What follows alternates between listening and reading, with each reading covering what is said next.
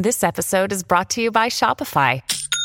Forget the frustration of picking commerce platforms when you switch your business to Shopify, the global commerce platform that supercharges your selling wherever you sell. With Shopify, you'll harness the same intuitive features, trusted apps, and powerful analytics used by the world's leading brands. Sign up today for your $1 per month trial period at shopify.com/tech, all lowercase. That's shopify.com/tech. So yesterday, the Canadian Centre for Cybersecurity released a report saying in it that within the next 2 years, it is almost certain that cyber criminals will be targeting what they call high-value organizations in critical infrastructure sectors in Canada and around the world. It's not what you want to hear, but I don't think this is totally surprising. We've heard other warnings like this before. So what's different? What more do we know? And what's being done about it? We're going to speak with David Shipley now, who is the CEO of Beauceron Security. David, thanks for joining us. Always appreciate your time.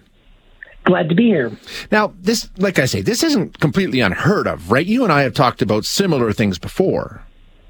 Yeah, and basically this is like getting a forecast in winter saying there's going to be snow. This is, with absolute certainty, it's going to be a rough 2 years. The financial motivation behind Russian-based cyber criminals who get the tacit support of intelligence services, which we've now seen, the leak from that young U.S.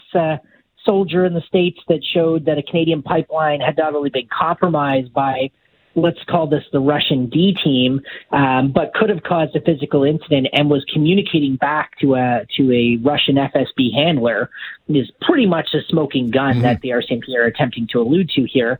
The attacks against Sobeys, Suncor, chapters, these are all examples of major hits that have caused significant pain. In the case of Sobeys, for those who are sort of lost in all of these breaches, their disruption has cost them north of $50 million. And that cost, in terms of the Canadian economy, isn't absorbed by the Sobeys shareholder. That is you and I paying more at the grocery store because of cybercrime, as well as all these other inflationary forces. And you're right. It's all about money. That's what it comes down to. But they talk about the different sectors in this report that they talk about. It runs the gamut, right? It goes from retail to manufacturing, healthcare to communications. Like literally everybody is at risk here, it seems. Absolutely. And, part of this, too, is the settling back from the quote unquote old normal, new normal of the pandemic back into whatever normal we're in now. I've kind of lost track. But companies are under significant strain as a result of the pandemic financially, and they're spending as much as they can on security. We've actually seen private sector spending on security surge to almost $10 billion a year, and it's still not putting a dent in cybercrime. Cybercrime, from StatsCan's last available report in 2021, covering 2021, showed that losses surged almost $200 million, from $400 million to $600 million in a hit. So if the RCMP are saying this is going to be a bad year, probably because three of the attacks I mentioned, Chapter, Suncor, and Sobeys, probably account for at least $150 million worth of damage. Unbelievable. Now, they talk about ransomware. That's still the biggest threat. That's what happened when you're talking about all this money that it's costing. That's what it is, right, David? It's ransomware attacks. It is. And it's irrespective of whether companies pay or not. We don't know if Sobeys paid the ransom, but we know that their insurance coverage and their what they've had to pay after their insurance capped out was $50 million. So that's just all the disruption. And what folks need to know is that cybercrime is to business what having a burglar smash your car window in to steal the change in your cup holder. They make, whatever little bits of money they're going to make, but they cost you hundreds, if not thousands of dollars in damage on their way in and on their way out. That's the world we're living in. Now, there's a lot of talk about national security, public information. It's not just the economic impact here. I think when you start talking about things like national security and critical infrastructure, cyber security, they're talking about, extorting them for money. But what's the risk in terms of national security and critical infrastructure? Well, imagine Edmonton has a major utilities outage in the coldest day of the winter. Imagine the life safety and human safety impacts of that from a national security perspective. Imagine the Port of Vancouver crippled for months as a result of a major ransomware attack on a global supply chain provider and the economic damage that costs. It's not a body count necessarily in that second case, but it is a massive economic ripple through that results in people losing jobs, people maybe becoming more homeless. That creates economic security issues and national security issues. But let's be honest for a second. We're a country that does not take national security seriously.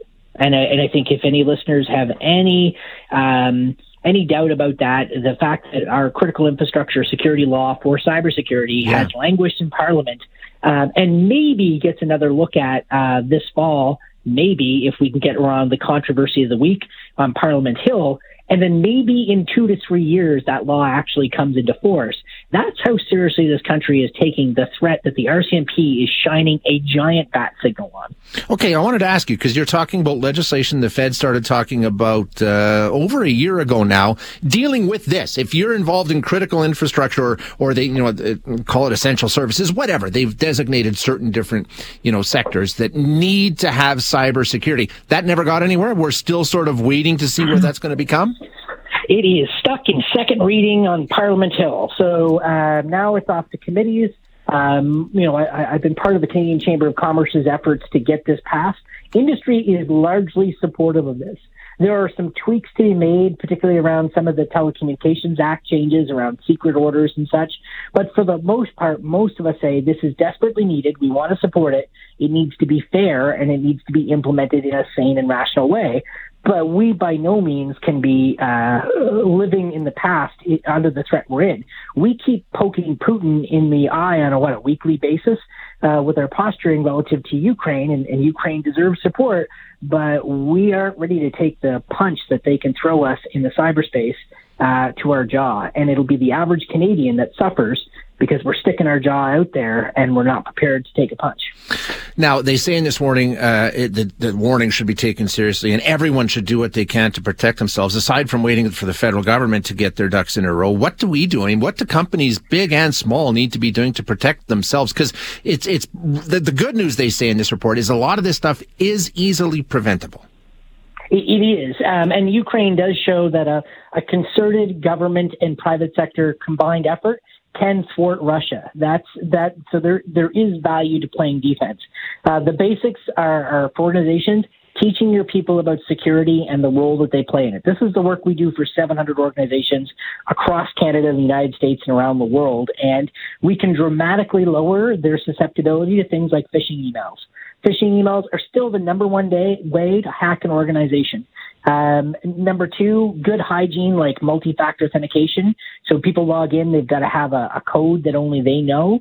That can dramatically reduce your risk by as much as 99.9% from brute force hacking, like the kind of hack that took down Canada Revenue Agency a couple of years ago and affected 600,000 Canadians. So those are two easy things that can be done right now that have a massive risk reduction. Yeah, and I think most of the people, like I know our company, David, I mean, the cybersecurity has just been ramped up year after year after year. I think most big companies are aware of it at this point, right? They got to be.